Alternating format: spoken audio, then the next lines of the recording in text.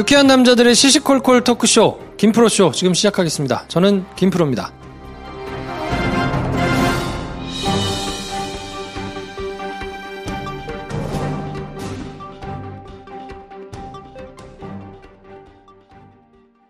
태초에 하나님이 술친구문 창조하셨습니다. 어쩐지 하나님이 술만 내리실 리가 없습니다. 자, 오늘 달릴 건데 군뱅이 챙겼지? 맞다, 군뱅이. 야, 내가 한 포 준다. 이거 귀한 거니까 꼭 갚아. 술친구 먹으면 술자리에서 완전 날아다니잖아. 음주 생활의 퀄리티가 달라진다니까. 술친구만 있으면 걱정 없어. 술친굼 공식 쇼핑몰 회원만을 위한 추가 증정 이벤트를 확인하세요. 네이버에 술친굼을 검색하세요. 아이스 크림. 우리 아이를 위해 만들기 시작한 건강한 보습 크림이 우리 모두를 위한 아이스크림 크림이 됐습니다. 20가지 유해 성분과 디메치콘을 안전한 성분으로 바꾸고 광채를 위한 실리콘 파우더나 화합물을 사용하지 않았습니다. 피부 침투력이 좋은 마유를 정제해 넣고 시어버터, 호호바 오일, 마카다미아 오일, 올리브 오일, 잇꼬씨 오일까지 피부에 좋은 것들을 모아 만들었습니다. 제작부터 판매까지 논스톱으로 가격은 확 줄이고 얼굴과 몸까지 관리하시라고 용량은 팍 늘렸습니다. 네이버에 아이스크림 크림 검색하시거나 쿠팡과 EJ몰에서 구매하실 수 있습니다. 아이스크림 크림 많은 성원 부탁드립니다. 아이스크림 크림.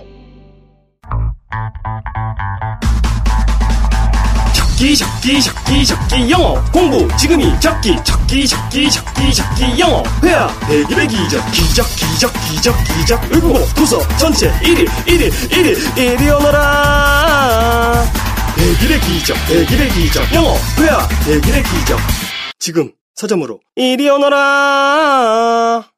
전혀 다른 세 사람 여자라는 운명에 맞서다. 레티샤 콜롬바니 지음. 이 작품을 그들에게 바친다. 사랑하고 아이를 낳아 기르고 수없이 쓰러졌다가 다시 일어나는 여자들에게 바친다. 그들이 벌이는 전투를 나는 안다. 그들 한 사람 한 사람이 얼마간 나이기도 하므로. 장편소설 세 갈래 길. 도서출판 밝은 세상.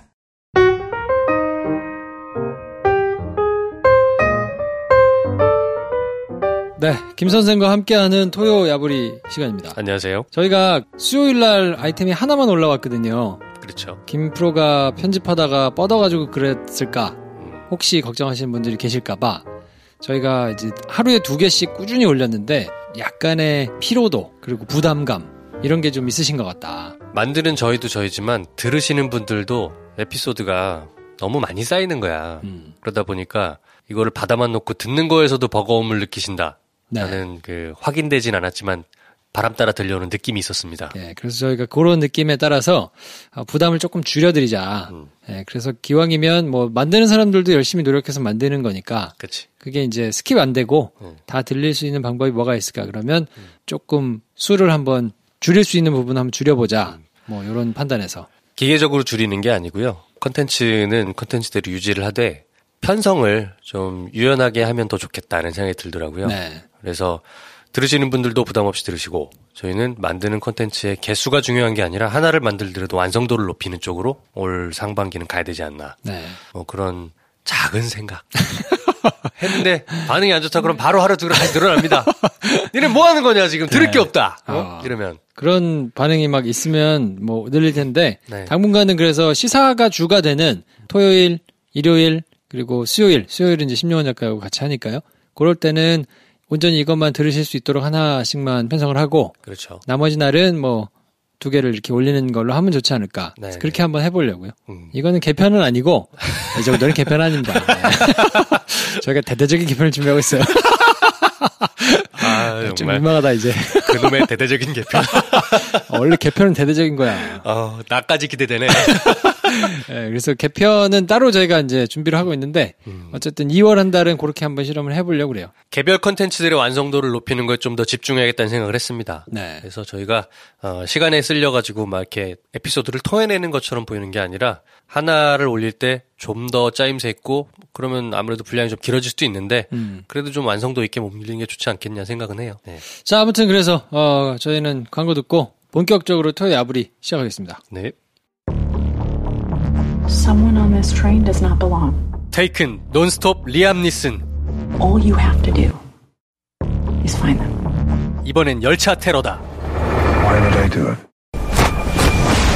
통쾌한 액션, 팽팽한 스릴, 짜릿하게 터지는 104분. 초대형 액션 블록버스터 커뮤터. 절찬 상영 중.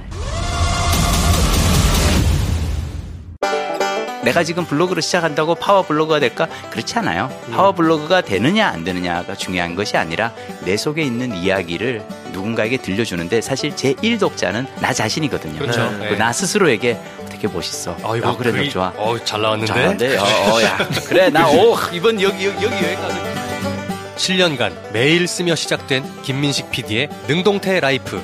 매일 아침 써봤니? 위즈덤 하우스.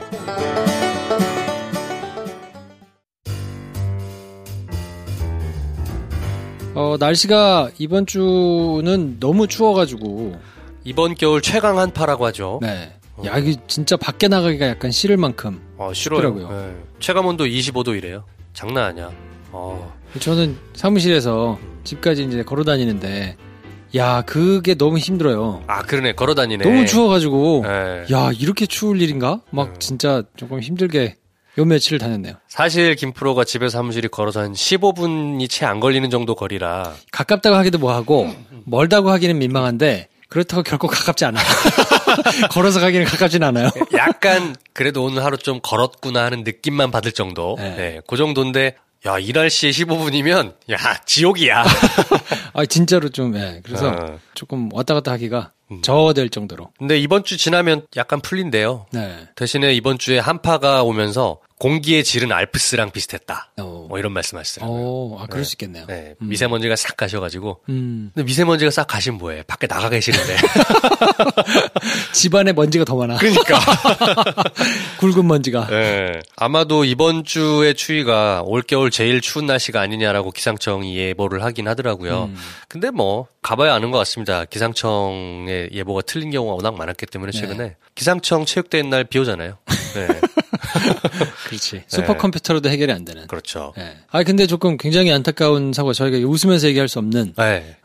밀양에서 또 큰 화재가 있어가지고. 네, 저희가 녹음하는 이날 오전에. 네, 그러니까 이렇게 큰 인명 피해가 이제 발생하면. 여러모로 굉장히 조금. 그렇죠. 저희는 전하고 싶지 않은 뉴스들인데. 병원이다 보니까 아무래도 거동이 불편하신 분들이 많으셔서.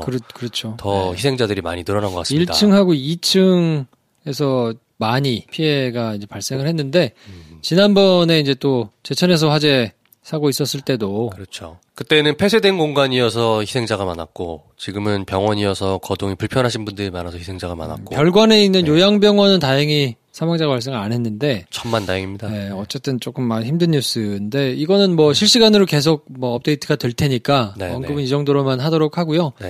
정부에서 6개 부처에서 지원단을 만들어가지고 현장에 급파하기도 하고 이렇게 저렇게 대책을 마련하고 있으니까 잘 대처를 했으면 좋겠네요. 여러분 진짜 불 조심하셔야 됩니다.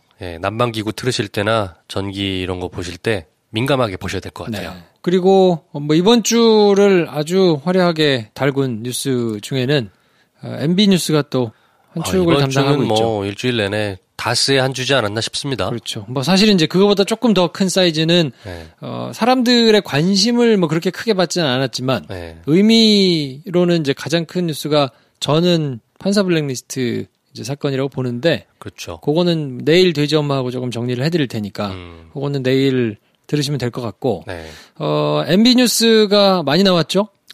막 쏟아져 나왔어요. 특히 이번 주에는 이동영 씨의 녹취. 그렇죠. 그 이동영 씨 전화통화 음성 파일들이 막 여기저기 돌아다니더라고. MBC 뉴스에서 또 단독이라고 많이 내기도 하고, 뉴스 공장이나 이런 데서도 이제 막 해설 기사. JTBC도 나오더라고요. 네. 크게 보면 MB 수사가, 옛날에 그 이제 여론조작 사건이 있었고, 너무 오래돼가지고 약간 이제 잊혀지는, 사람들한테서 잊혀진 그 사건이 하나 있고, 다스와 관련해가지고, 140억 원을 청와대가 개입해가지고 받았느냐, 이런 수사 하나. 그리고 다스의 실소유주가 탈세하고 횡령했느냐, 그래서 비자금을 누가 조성했느냐, 이런 게 하나 있고. 그리고 이제 국정원 특수활동비. 그거를 이제 받아가지고 뇌물로 어떻게 썼느냐, 요런 이제 크게 보면 세 갈래인데, 나머지 거는 내일 이제 김영민 씨하고 같이 얘기를 하는 시간에 조금 정리를 할 텐데 다스와 관련해가지고는 전과 조금 내용이 조금 달라지는 내용들이 조금 포함이 돼 있는 것 같아요. 어떤 부분입니까? 다스의 120억 원이 이제 김성우 전 사장이 있을 때 조성이 됐었잖아요. 그래서 그거를 이제 누가 조성을 했느냐, 그리고 이제 누가 지시하고 어떻게 사용하려고 했던 거냐. 그럼 그게 탈세 횡령 이런 게 되니까, 범죄 수익 은닉 뭐 이런 게 되니까 그걸로 이제 문제가 된다 해서 동부지검에서 현재 수사를 하고 있는데 김성우 사장 때 저질러진 거 말고 그 이후에 자금이 조성된 정황이 포착이 됐다라는 뉴스들이 있거든요.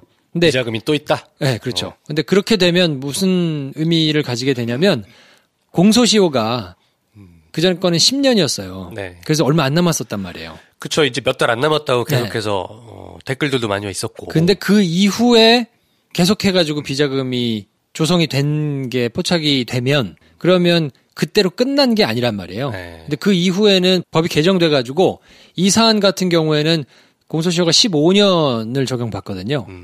근데 김성우 전 사장이 있을 때 120억 원으로 딱 끝났으면 10년이니까 촉박할 텐데 그 이후에도 이제 계속 조성이 됐다 그러면 이거를 좀 어려운 말로는 포괄일죄라고 그러거든요. 포괄일죄? 기사 보면 가끔 나오는데 계속 지속적으로 된 범죄를 크게 하나의 범죄로 보는 거예요.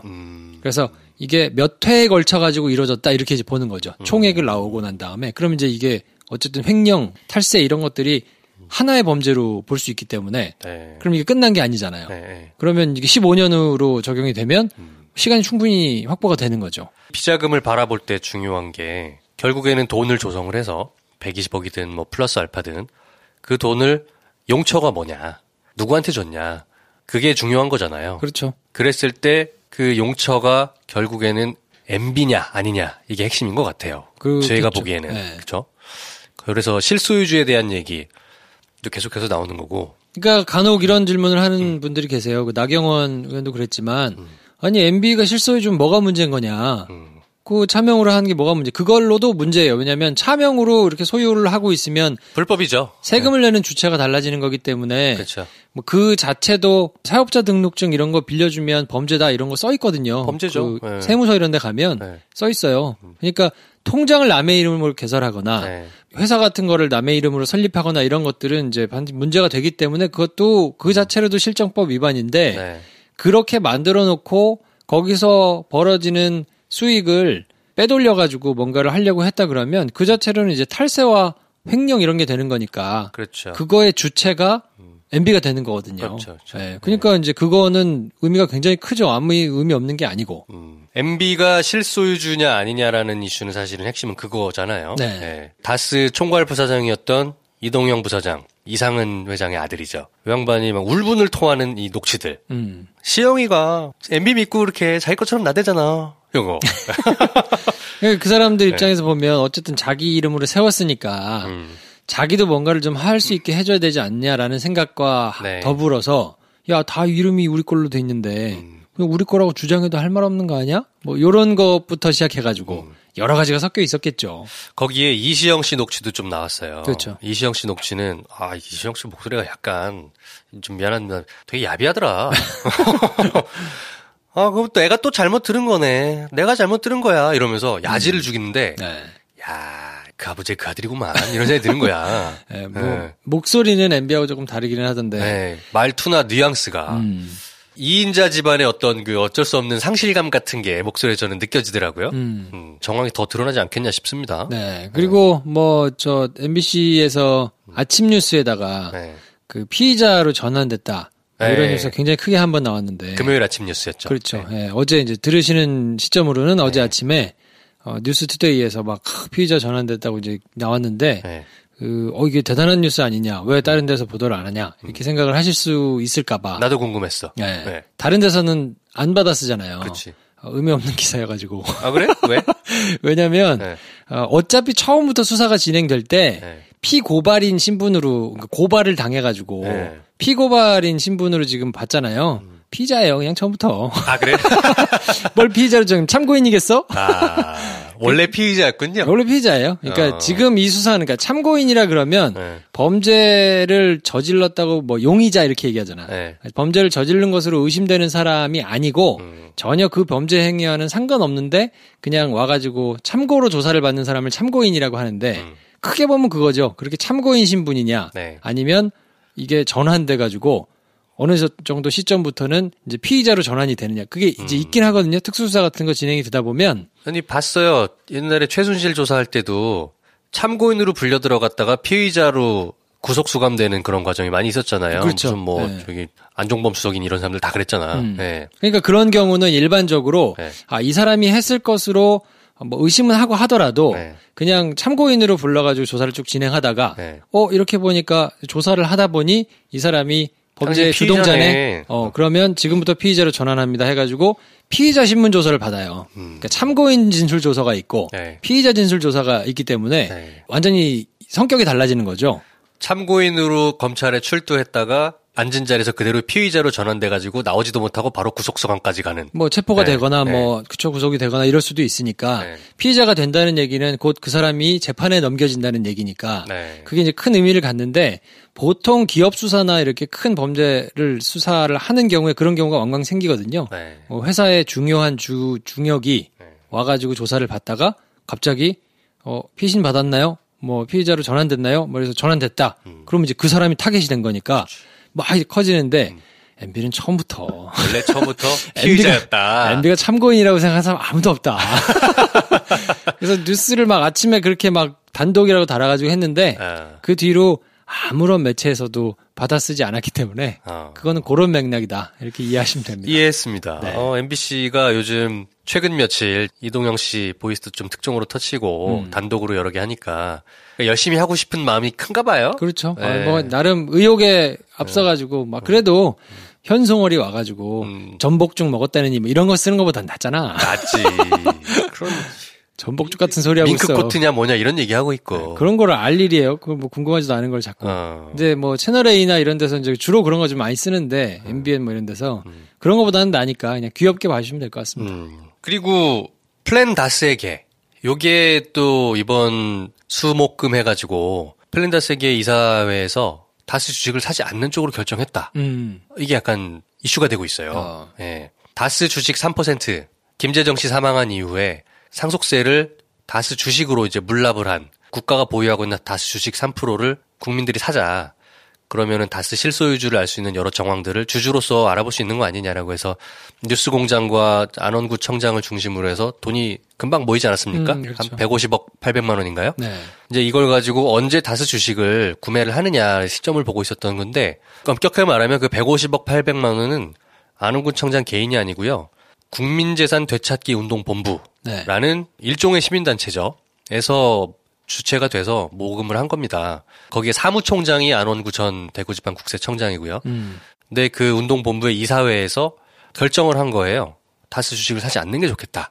돈을 냈던 사람이나 저희같이 돈을 지금 내진 않았지만 그 운동을 관심 있게 지켜보던 사람들 입장에서는 왜? 뭐지? 이렇게 바라볼 수밖에 없는 거죠. 근데 이제 이사회는 명분이 뭐냐면 다스 주식을 우리가 150억을 주고 샀는데 이 회사가 만약에 부도가 날 경우 또는 뭔가 문제가 생겼을 경우 주식이 휴지로 바뀐다. 150억을 우리가 돌려줄 길이 안 생긴다라는 거죠. 그래서 리스크가 있다. 사면 안 된다라고 이사회에서 잠정 결정을 내린 것 같아요. 네, 그에 대해서 갑론을 박이 많습니다. 특히 이제 돈을 냈던 1다스, 2다스씩 샀던 분들이 어떤 주로 의견이냐면 그거 돌려받자고 낸 돈 아니다. 사라. 그리고 내가 내겠다고 한 돈을 왜 당신들이 판단을 하느냐. 나는 안원구랑 김어준 총수를 보고 산 건데 이 사회는 누구냐? 갑자기 어디서 튀어나온 사람들이냐? 라는 거죠. 저도 궁금한 거예요. 그래서 좀 오늘 금요일자 뉴스 공장에 안원구 청장이 나와서 이제 정황들을 설명을 했는데 이 운동본부가 구성이 될 때 실행조직 그리고 사무국 이쪽은 이제 안원구 국세청장을 중심으로 이사회가 별도로 존재를 한 거예요. 이사회에는 사회 명망가들, 종교가 또 교수 뭐 이런 분들 위주로 이사회가 구성이 되어 있나 봐요. 두 집단이 그러니까 이사회와 실행부가 서로 원활하게 의사소통이 여태까지는 되어 왔는데 유독 이번 건에 대해서는 이사회가 실행팀이나 사무국의 우리가 이렇게 이사회를 열고 다스 주식을 살지 말지를 논의하겠다라는 얘기를 이런 방구도 비치지 않고 그냥 이사회를 열어버린 거예요. 그리고 결정을 하고 그걸 일방적으로 언론에 발표를 한 거예요. 그리고 안원구 청장도 이사회의 결정을 뉴스를 보고 한 거야. 이건 황당한 일이잖아요. 내부적으로는 그러네요. 그렇죠. 안 됐죠. 네. 서로 그렇게 뭔가 커뮤니케이션이 이렇게 중요한 문제를 얘기하는데 의사소통이 안 됐다라는 게 저는 의아하다. 뭘까? 네. 궁금하기도 하더라고요. 그러니까 아무래도 이제 돈에 대한 부담이 조금 제일 크지 않았을까 싶고. 네. 뭐 이유는 이해가 갑니다. 그것 때문에 이제 혹시 이제 뭐 날아갔거나 그러면 뭐 소송을 건다거나 뭐 이랬을 때 주체를 어떻게 할 거냐, 그거를 뭐 감당을 어떻게 할 거냐, 뭐 이런 것 때문에 조금 보수적으로 결정을 했을지 모르겠는데 조금 아쉬운 부분이긴 한데 그거는 경과를 조금 지켜봐야 그렇죠. 되지 않을까요? 그러니까 결정을 하게 되면 거기에 대해서 사무국이나 실행처를 총괄하고 있는 안원구 청장이랑 같이 논의를 하는 게 맞잖아요. 이사회 보고 돋는 게 아니잖아요. 사람들이.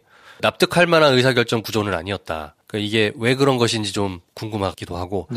혹자는 또 이런 음모론도 있습니다. 뭐 이건 음모론입니다. 이사회의 일부가 MB 쪽이랑 뭔가 교감이 있는 거 아니냐. 뭐 이런 말도 있어요. 하지만 이거는 확인을 해봐야 될 정황을 좀 봐야 될 거고.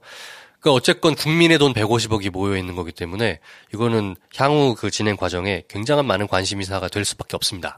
이 150억이라는 돈을 가지고 어떻게 처리하느냐, 또 어떤 것으로 다스 주식을 사든 안 사든 간에 어떤 의사결정 과정을 거쳐서 어떻게 결정되느냐는 굉장히 중요한 문제입니다.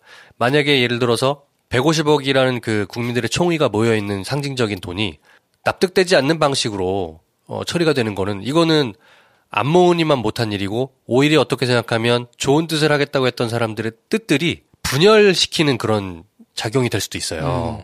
그러니까 이런 거는 굉장히 신중하게 잘 해야 될 것 같습니다. 내부적으로 커뮤니케이션을 잘한 것 같지는 않고 그거가 어쨌든 비판의 포인트가 될 테니 그 이후에 수습을 잘하는지를 조금 지켜봐야 될 것 같고요. 요거는 계속 진행될 일이니까 저희가 조금 챙겨가지고 다음 주 소식 전할 때 조금 달라지는 내용이 있으면 정리를 해드리도록 하겠습니다. 아, 편집 너무 힘들어. 에이, 한번 한강으로 몸보신이나 갑시다. 한강? 한강 양화선착장의 아리수 만찬인데 한강뷰가 정말 예술이야. 맛있나? 각종 해산물 요리에 불고기에 민어에 전복찜, 광어회, 훈제, 연어회. 아, 시끄러. 빨리 와. 빨리 가자. 오, 지금 바로 가자고? 오케이. 한강에서 즐기는 최고의 정찬 아리수 만찬. 예약 문의는 서울 02-2632-2100. 네, 그리고 저희가 돼지 엄마하고 같이 아리수 만찬을 다녀왔는데요. 저희가 이게 광고를 해서 그런 게 아니고요. 사실 아리수 만찬이랑 저희 목동 아지트랑 멀지가 않아요. 그래서 좀 식사를 제대로 대접해야 될 일이 있거나 이런 분들이 생기면 아리수 만찬을 생각을 하고 가긴 하는데 이번에도 김용민 PD님이랑 같이 녹음을 하고 이분한테 점심을 제대로 한번 대접해드리고 싶어가지고 저희가 간다는 얘기 안 하고 그냥 슬쩍 간 거예요. 네, 그냥 손님으로. 그래서 밥만 먹고 오려고 했는데 아리수 만찬 대표님이 저희가 식사를 거의 다 하는 와중에 들어오셔가지고 저희 얼굴을 아시잖아요. 그럼 인사를 할 수밖에 없잖아. 인사를 했어. 했는데 그리고 또 전 국민의 스타 돼지 엄마가 계시지 않습니까? 소개를 드릴 수밖에 없잖아요. 이 사장님이 김용민 PD님 실물을 본 게 처음인 거야. 그래서 아, 저분이 김용민 PD, 아이고, 안녕하세요. 인사는 했는데, 막 그 살갑게 아는 척을 못 하신 거에 대해서 실수한 거 아니냐. 너무 미안하다. 그러시면서 저희한테 따로 막 연락을 취해 오신 거예요. 그래서 홍어를 가져왔습니다. 홍어를. 나눠 드시라고 홍어를 직접 가지고 오셨어요. 그래서 너무너무 감사한데, 아, 우리가 저럴 건 아니었는데, 제가 살짝 후회도 되고, 감사합니다, 진짜. 아무튼 정말 저희가 이제 몰래 간 거니까 몰래 계산을 빨리 하고 그냥 나왔거든요. 그렇죠. 그때 이제 또 돈을 받은 거가 본인이 이게 좀 안 받았어야 되는 거 아니에요? 뭐 이러면서 했는데 아닙니다. 하여튼 마음이 너무 감사했고 아리수 만찬 사장님이 혹시 방송을 들으시면 제발 앞에 간판 좀 달아주세요. 모시고 가도 어디 있는지 알 수가 없어. 양화선착장이라고 크게 붙어 있긴 해요. 아리수 만찬이 어디 붙어 있어야 돼요. 아리수 만찬 간판이 없어. 그거 어디다 좀 붙여놓으세요. 그 외부 간판을 못 붙이게 된 규정 때문에 그러신지 모르겠는데. 아니, 그것까지 신경 쓰실 시간이 없어서 그랬는지 모르겠는데. 꼭 좀 붙여주십시오. 아리수 만찬이란 간판이 없는데 양화선착장 거기 그냥 가시면 2층이 아리수 만찬이거든요. 들어가서 올라가시면 돼요. 근데 그게 안 보여서 찾아가셨다가도 조금 이렇게 당황하시는 분들이 계실 것 같아요. 그리고 음식은 훌륭하다는 말씀은 뭐 더 이상 드릴 필요 없고 훌륭하니까. 근데 김프로쇼를 듣고 아리수 만찬 오시는 분들이 좀 계신가를 슬쩍 여쭤봤는데 의외로 많으시다고 하시다고. 그러니까요. 네. 괜찮습니다. 네. 자주 가세요. 저희도 자주 가니까. 감사합니다. 네. 네. 많이 사랑해 주십시오. 네. 네. 문재인 대통령 지지도가 처음으로 50%대로 떨어졌어요. 그래서 리얼미터에서 TBS 의뢰 받아가지고 했던 조사가 59.8%. 성인 2,509명을 대상으로 해가지고 네. 조사를 했는데 문재인 대통령 지지도가 최초로 50대를 찍은 거죠. 네. 60대를 찍은 것도 얼마 안 됐어요. 그리고 원래 그 전까지는 취임 초기부터 거의 70%대를 놓친 적이 없었는데 지난 한두 달 사이에 일어난 일이거든요. 네. 이 부분에 대해서 청와대에서는 이제 겸허하게 받아들이고 국정 운영에 좀 더 매진하겠다 입장 표명을 내긴 했어요. 그 조선일보 같은 경우에는 이제 RN서치라는 데다가 의뢰를 해가지고 여기는 56.7%가 나왔어요. 네. 막 신났어. 막 처음으로 60%가 무너졌다고 막 난리 법석을 막 했는데 좀 그래요. 원인이 뭘까요? 아무래도 그 올림픽 이슈가 조금 있지 않았을까요? 김 선생이 얘기를 했던 것 같은데 감정상으로 지지했던 사람들. 그러니까 지지의 이유가 뭔가 이렇게 정책의 내용이라든지 조금 자세한 것들을 들여다보고 지지를 했다기보다는 그냥 뭐 분위기 좋고 뭐 이래가지고 그냥 감정적으로 지지를 했던 사람들이 조금 빠진 거 아닐까. 두 가지 이슈가 최근 좀 컸던 것 같아요. 평창올림픽 북한과 관련된 문제, 그리고 두 번째로는 비트코인. 이 두 가지가 가장 큰 그나마 화두였는데 일단은 몇 가지 가치가 충돌을 합니다. 예를 들어서 이게 자유한국당의 프레임이 기묘하게 먹혀 들어간 게 뭐냐면 평창올림픽이 아니고 평양올림픽이냐. 이 말장난에. 그리고 이 말장난들을 매체들이 엄청나게 실어줬어요. 보수 매체들이. 그러다 보니까 북한 체제를 선전하는데 평창올림픽이 이용되는 거 아니냐. 요런 프레임. 그리고 현송월이 왔다 갔다 하는데 뭐 왕비 대우를 한다는 둥. 뭐 KTX 대합실에서 안 내려가고 뭐 뒷문을 열어줬다는 둥. 왜 이렇게 특사 대우를 하냐는 둥. 가당치도 않은 얘기들을 가지고 막 떠들었잖아요. 네. 그게 일정 부분 먹힌 거예요. 또 하나는 올림픽에 관련된 것들 중에 이제 아이스하키 팀, 단일팀. 그거는 우리 안에 어떤 가치가 충돌을 하는가 보면 개인이냐 국가냐. 네. 국가와 어떤 국가의 어떤 안위와 명분이 우선이냐, 개인의 기회 평등이 우선이냐. 이게 충돌하고 있고. 이거는 첨예하게 갈릴 수밖에 없는 주제입니다. 그러니까 찬반 양론이 생길 수밖에 없는 이슈죠. 또 하나는 비트코인은 이거를 기회로 봐야 될 것이냐, 투기로 봐야 될 것이냐, 요겁니다. 근데 평화냐, 평양이냐, 무슨 소리야? 당연히 평화지. 이거는 자유한국당과 보수 신문들의 보수지의 말장난입니다. 평창올림픽은 이걸로 인해서 지난 몇 달 전만 생각해봐요. 한반도 전쟁 나냐 안 나냐 이런 얘기가 있었단 말이야. 근데 전쟁 논의를 뒤로 싹 해보고 어쨌건 대화할 수 있는 장이 만들어진 거예요. 이거는 굉장히 큰 성과입니다. 그리고 더불어서 평창올림픽이 평양올림픽이냐 이런 얘기를 하는데 주된 논지가 뭐냐면 북한 체제 선전을 왜 우리가 알아서 해주고 있느냐는 거예요.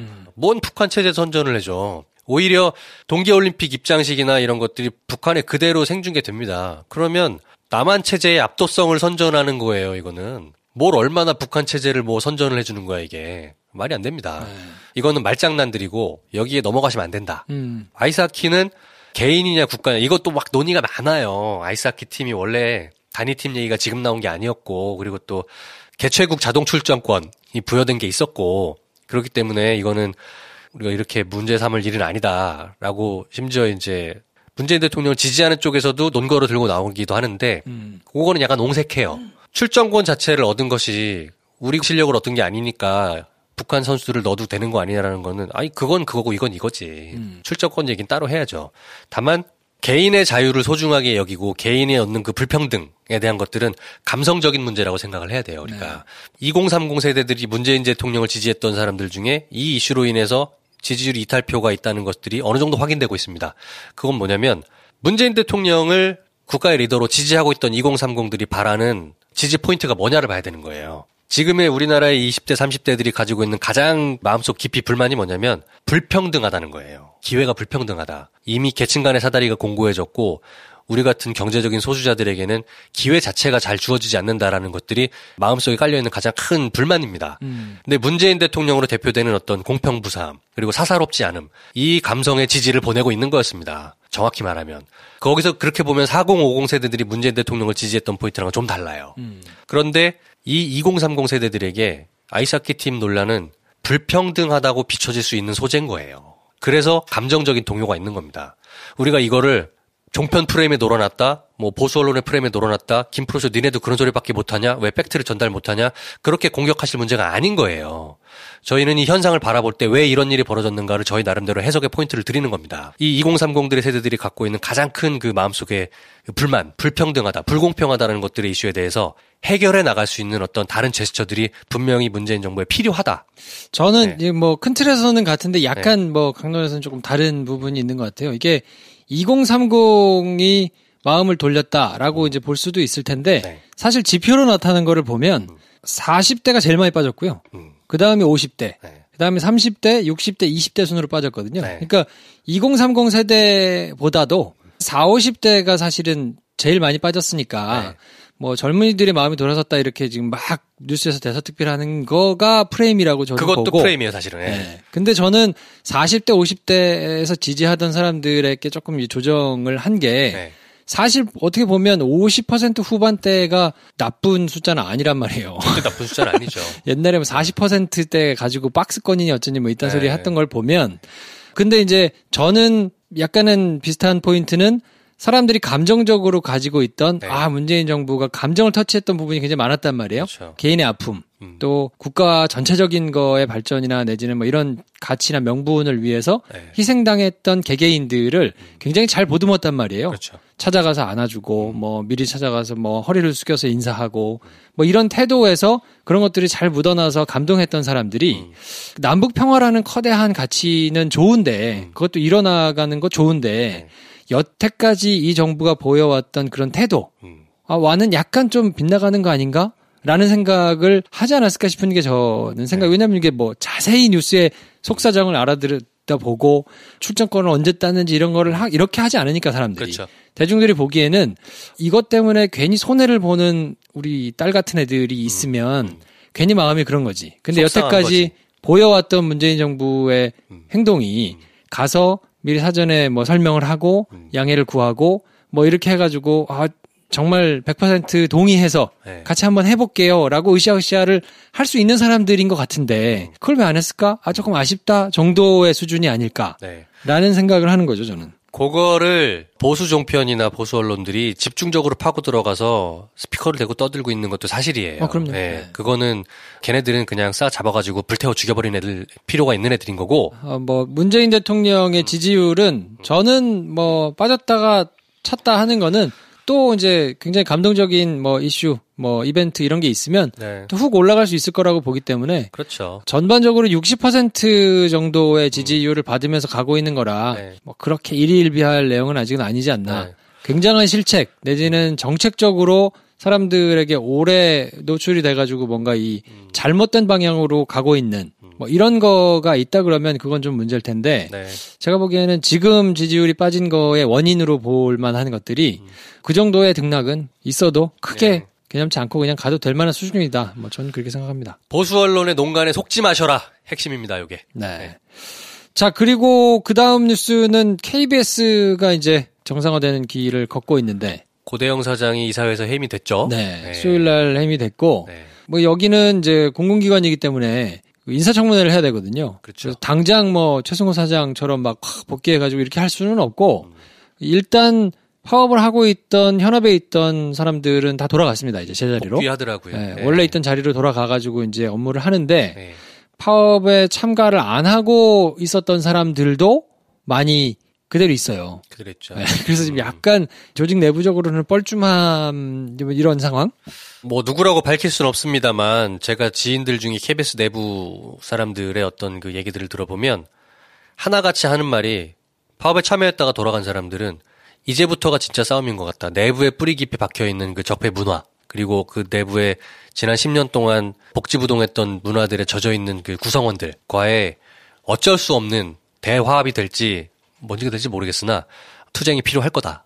사장이 누가 오는지가 제일 중요할 것 같고요. 매우 중요하죠. 사장이 오는 것까지는 뭐 3월 뭐 이 정도나 돼야 이제 결정이 될 거라 네. 한 달 이상 이제 남아 있고요. 그래서 이제 그거는 조금 관심을 가지고 한번 지켜봐야 될 텐데 네. 주요 포스트에 누가 오느냐, 결정권을 가지고 취재를 하거나 지시를 하거나 내지는 뭐 이 프로그램들을 만들거나 이럴 수 있는데 어떤 사람이 오느냐가 이제 제일 중요한 문제라 네. 그거는 일반인들이 이제 개입할 수는 없는 문제라서 요거는 하여튼 조금 조마조마하면서 지켜보는 수밖에 없을 것 같아요. 구조상 MBC처럼 일치 단결돼 있어서 리더십이 교체되면 그 밑으로 수직적으로 일거의 문화가 혁신될 수 있는 회사가 아니다. 근데 그게 가능한 거는 네. 사실 MBC가 그냥 민간 회사라 그래요. 그렇죠. 민간 네. 회사이기도 하면서 공공기관 비스무리하게 네. 이렇게 돼 있는 구조 때문에 가능한 건데 네. KBS는 그렇지는 않기 때문에 네. 조금 지켜보셔야 될 것 같고요. 네. YTN이 시끄러운데 그쪽은 더 딱해. 그러니까 네. YTN이 지금 가장 먼저 뭔가 좀 변화해가지고 네. 잘 나갈 거라고 생각을 했는데 사장 인선이 약간 삐끗하면서 최남수 사장 제일 뭔가 조금 답답한 상황이 되고 있거든요. 다시 파업에 돌입할지도 몰라요.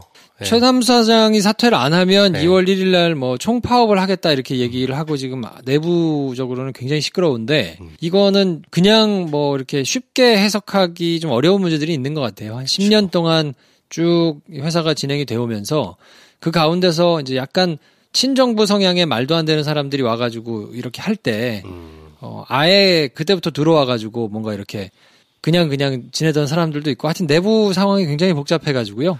사내 헤게모니가 아직 정리가 덜 됐어요. 거기는. 네. 그리고 해직자가 YTN이 가장 먼저 나왔거든요. 그렇죠. 그러니까 시간이 그만큼 길다는 거는 그 해직된 사람들과 같이 뭔가 이렇게 회사 생활을 했던 사람들한테는 굉장한 아픔이고 회복이지만 그분들을 전혀 경험해보지 못한 사람들이 네. 벌써 뭐 한 7, 8년 차 이렇게 컸단 말이에요. 그렇죠. 그 사람들한테는 이게 뭔가 싶을 수도 있단 말이에요. 들어오는 사람도 세 사람이니까. 그러니까 그런 데서 오는 이제 약간 조직적인 문제? 괴리가 있죠. 네. 감정적으로 괴리가 있겠습니다. 해직된 분들이 이제 복귀를 해서 새로운 YTN이 되어야 한다는 어떤 조직 전체가 복귀하신 분이나 그 이후에 입사하신 분들이나 조직 전체가 동의할 수 있는 어떤 우리 이제 새로운 YTN은 이런 방향으로 간다. 이게 맞다라고 합의될 수 있는 비전이 아직 공유가 안 된 것 같고 세워지지도 않은 것 같아요. 그리고 이런 문제도 있는 것 같아요. MBC는 지표로 네. 그 망가진 게 너무 명확하게 나오거든요. 그쵸. 그러니까 정말 최고 탑의 자리에 있다가 이 사람들이 와가지고 막 한 9년 분탕 치는 동안에 정말 꼬꾸라져가지고 모든 지표가 다 엉망이 됐단 말이에요. 네. 그러니까 그거를 되살려야 된다 하는 커다란 가치에 모두 다 이렇게 일치 단결할 수 있지만 네. YTN 같은 경우는 꼭 그렇지만은 않거든요. 그러니까 모든 지표가 다 꼬꾸라졌느냐. 그리고 그냥 잘 모르는 사람들 시청자들 입장에서도 YTN이 정말 말도 안 되게 닭짓을 했느냐. 꼭 그렇지는 않기 때문에. 그게 애매모호한 수준인 게 문제인 거예요. 네, 그러니까 이게 완전히 무너진 거를 회복하는데 모두가 일치 단결을 하기가 네. 약간 조금 외부적으로 어려운 거 아니냐. 뭐 이런 생각도 조금 들기도 하고. 김프로가 얘기했던 지표라는 게 이해를 돕게 설명드리면 일단 시청률. 그 시청률이 방송사의 어떤 영향력을 말해주는 지표 중에 하나잖아요. 그게 MBC는 말도 안 되게 꼬꾸라졌고 그리고 시청률과 더불어 어떤 인지도 그리고 영향력, 신뢰도 이런 모든 것들이 MBC는 그 전과 비교할 수 없을 만큼 바보가 됐단 말이에요. 근데 YTN은 그런 지표들이 그렇게 큰 차이가 생기느냐?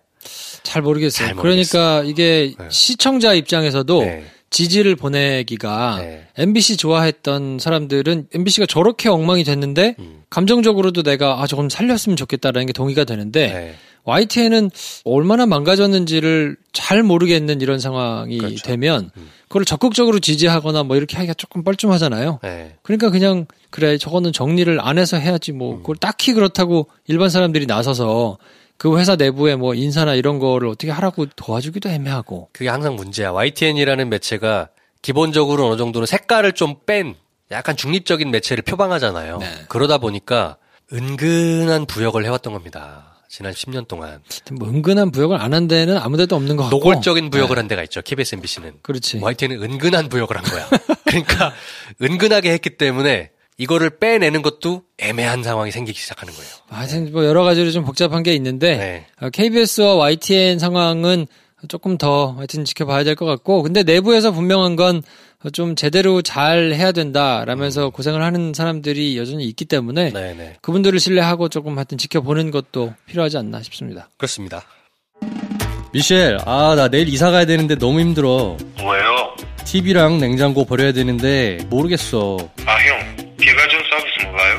1599-0993 전화하면 알아서 다 해줘요. 1599-0903? 일단은 신청하셔도 돼요. 이야, 미셸, 네가 나보다 낫다. 정말 멋진 새로운 이웃이 찾아옵니다. 김프로쇼 2018년 캠페인 우리 동네 핫산시 대한적십자사와 함께합니다. 우리 동네 핫산시. 네. 이제 한 주 남았는데요. 저희가 캠페인을 1월 동안 이렇게 하고 있는데 많이들 참여를 하셨는지 모르겠네요. 의미 있는 캠페인으로 가고 있다고 생각을 하고요. 많은 숫자는 아니지만 그래도 김프로쇼를 듣는 분들 중에 게시판에서도 말씀 나눠주시고 또 어떤 느껴지는 것들이 캠페인의 취지와 우리가 우리 주변의 이웃들을 피부색이나 국적이나 어떤 처해진 상황으로 인해서 편견을 가지고 바라보면 안 된다라는 인식은 공유되고 있다는 느낌이 듭니다. 네. 자, 그래서 이제 한 번 남았어요. 목요일 날 저희가 적십자에서 오시는 분들 또 광고에 한 달 동안 나왔던 리첼 오셔가지고 얘기를 할 건데. 왜요, 형? 이 친구. 네. 끝까지 잘 들어주시고 난민의 주제에 대해서 한 번이라도 생각을 좀 안 해보셨거나 그러면 이번 기회에 한번 생각을 해보시는 것도 좋지 않나 싶습니다. 관심 가져주세요. 네. 그리고 하나 더 말씀드리겠습니다. 김프로쇼 명작 재개봉 제 3번째 행사를 2월 7일 날 여의도 CGV에서 저녁 7시 반에 엽니다. 그래서 기존과 마찬가지로 CGV 앱이나 홈페이지 가서 예매를 하시면 되는데요. 영화는 I Can Speak. 김프로쇼 작년에 영화로 선정했던 I Can Speak고 현재 CGV 홈페이지 그리고 모바일 어플리케이션에서 예매가 가능합니다. 2월 7일 저녁 7시 반 여의도 CGV입니다. 굿즈를 제작하기로 한 것도 김프로가 직접 그림을 그린 드로잉 I Can Speak 어떤 장면 그 그림을 에코백에 넣어서 제작을 했어요. 판매 수익은 전액 다 위안부 할머니들을 위한 활동에 기부할 겁니다. 그래서 구매를 해주시고 에코백은 15,000원인데 그 안에 들어가는 깜짝 선물들이 다 들어갑니다. 이 깜짝 선물들이 15,000원보다 다 비싸요. 다 비싸진 않아요. 일부 안 비싼 것도 있는데 웬만하면 대충 그 정도 값을 합니다. 복불복이에요. 그렇다고 해서 야 이거 내가 15,000원이나 주고 샀는데 이게 뭐냐라고 할 만한 것들은 아니에요. 벌어 가시는 겁니다, 여러분. 아무튼 많이 참여해 주시고 재밌게 또 명작 재개봉할 때 오시면 인사도 나누고 그랬으면 좋겠습니다. 저희가 다음 주 초에 김프로쇼 굿즈를 실제로 구매하실 수 있는 좌표를 방송에서 그리고 게시판에서 인스타에서 남겨드리겠습니다. 정현과 페더러. 사실 녹음하고 있는 오늘 저녁에 있을 거라서 4강전이 있겠죠. 근데 저희가 4강 전에 녹음을 하는 거라서 이건 뭐 오래 녹음을 하지는 않겠습니다. 근데 결과를 모르니까. 뭐 아무튼 이기든 지든 굉장히 의미 있는 결과니까. 대단한 성과죠. 테니스가 서양인들을 동양인들이 이기기가 굉장히 어려운 스포츠로 인식이 되어 있거든요. 호주 오픈이나 US 오픈 같은 메이저 대회에서 아시아인이 우승을 한 예가 없어요. 제일 높은 게 일본 선수 한 명이 준우승했던 걸 거야 아마. 메이저 테니스 선수권 대회에서 아시아권 선수들이 우승한 역사가 없습니다. 기럭지 때문에 그럴까요? 글쎄 모르겠어요. 이게 워낙 그 피지컬이 중요한 스포츠라서 그렇기도 하고 테니스가 기본적으로 이제 영국에서 시작된 스포츠이기도 하고 아무래도 피지컬의 차이가 큰 것 같아요. 그러겠죠. 제 느낌에는. 그러다 보니 극복하기가 참 힘들었는데 더더군다나 우리나라가 이제 테니스 약소국인데 정현 선수가 호주 오픈 4강을 가다니 그리고 로저 페더러랑 경기를 한다니 이거 자체로도 약간 이게 뭐야 무슨 이런 일이 생겨 이런 느낌이에요. 스포츠 팬들한테는. 잘 먹어서 그래 요즘 애들은. 크잖아 길고. 그렇지. 쭉쭉 길잖아요. 나도 좀 잘 먹었어야 되는데. 옆으로 커졌을 거야. 아무튼 정현 선수 응원하고 뭐 결과가 어떻든 간에 파이팅 하고요. 저희는 잘 모르지만 결과가 어떻든 간에 그 다음에도 계속 좀 페더러보다는 나이가 어리니까. 그렇죠. 저는 이제 요 현상을 바라보면서 제 나름대로 재밌는 포인트가 있었어요. JTBC가 지금 이거를 생중계하고 있거든요. 독점으로. 야, 뉴스룸에서 스포츠 꼭지를 이렇게 많이 다루는 거 본 적 있어? 없지. 그것도 한 중간에? 저는 뭐 자주 봤습니다. 그래요? 어느 방송사나 그래요. 자기가 중계권을 가지고 중계권이 굉장히 비싸거든요. 그렇죠. 회사적으로는 굉장히 큰 명운이 걸린 일이기 때문에 바로 그 말씀을 드리고 싶었던 겁니다. 안 할 수가 없어요. 저널리스트의 어떤 자존심의 상징 같은 손석희 사장도 뉴스룸의 한 중간에 다스 얘기하기 전에 정현 페더러 얘기를 할 수밖에 없는 거. 뭐 사실 이제 일 자체만으로도 큰 일이기는 하죠. 그럼 의미 있기는 한데 여태까지 손석희 사장의 저거라면 좀 끝부분에 하거나 뒷부분에다가 할 법한데 본인도 약간 뻘쭘해하는 게 느껴졌습니다. 저는.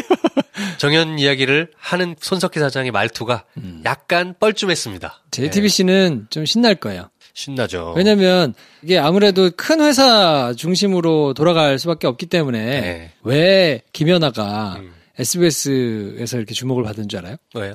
예전에 SBS가 MBC, KBS 승살에 떠밀려가지고 이런 주요한 스포츠를 받을 수가 없었던 거야. 아, 그래서 피겨를 샀구나. 그래서 피겨를 우리가 중계할 수 있었던 거예요. 그래서 보면 SBS는 아주 김연아 선수가 어렸을 때부터 연습하고 뭐 이런 영상이 다 있어요. 그때는 그러니까 완전 찌그러져가지고 받은 거지. 그리고 골프도. 그래서 그때는 별로 저거니까 사람도 없고 뭐 유명하지도 않고 비인기 종목이라 할 수 있었던 건데 그걸 잘 키워가지고 대박이 난 거지. 이 MBC, KBS가 주도하던 시장에서 SBS가 초반에는 힘을 못 펼 때. 그렇죠. 스포츠 판권은 그렇거든요. 기존에 거래하던 애들이 조금 더 메이저들이 아무래도 협상에 우선권이 있어요.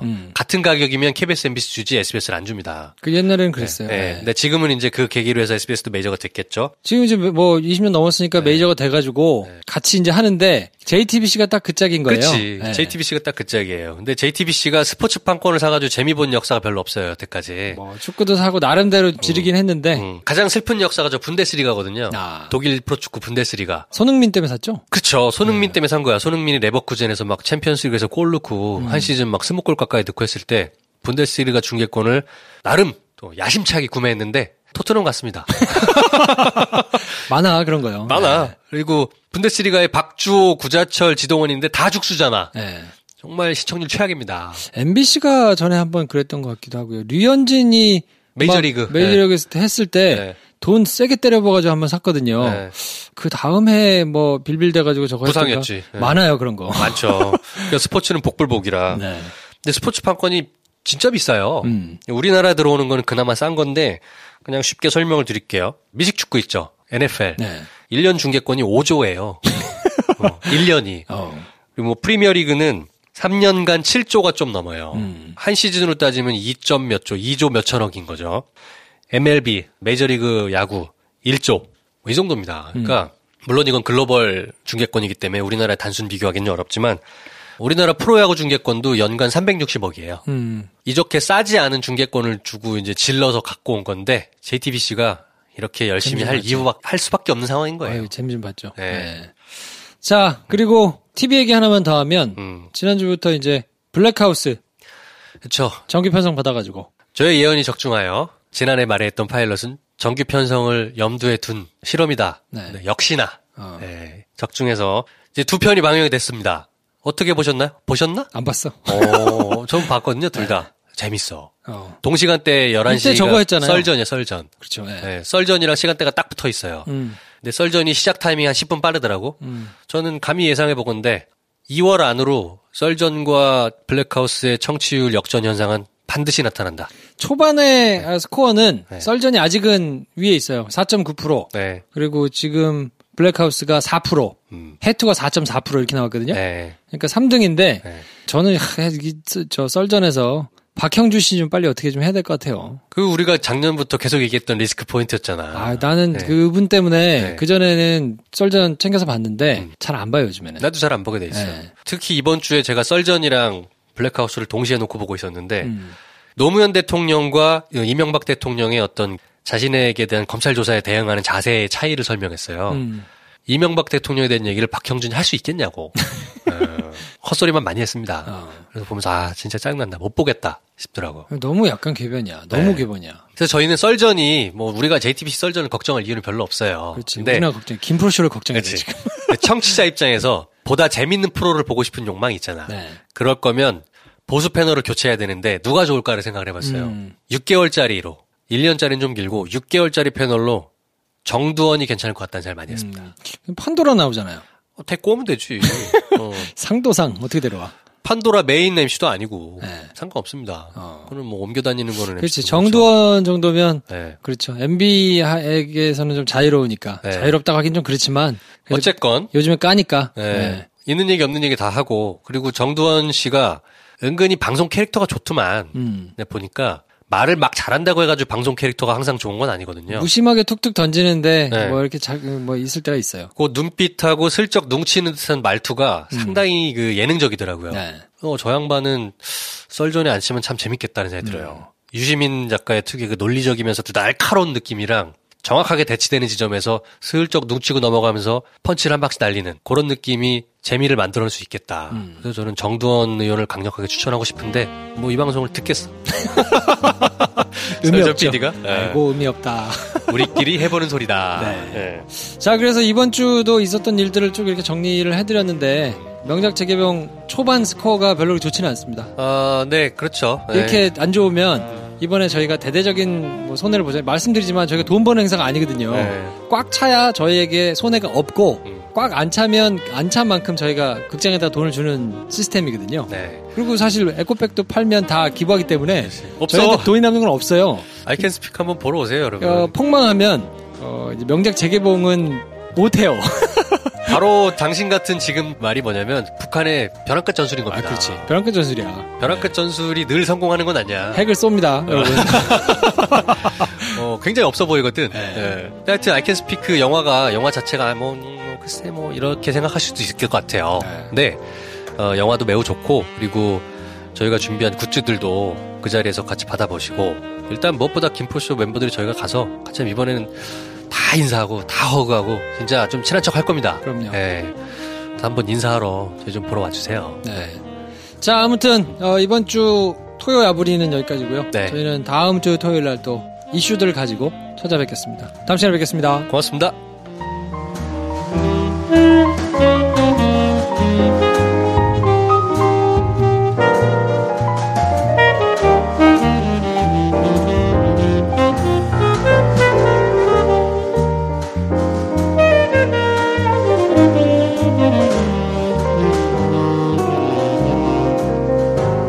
Mm-hmm.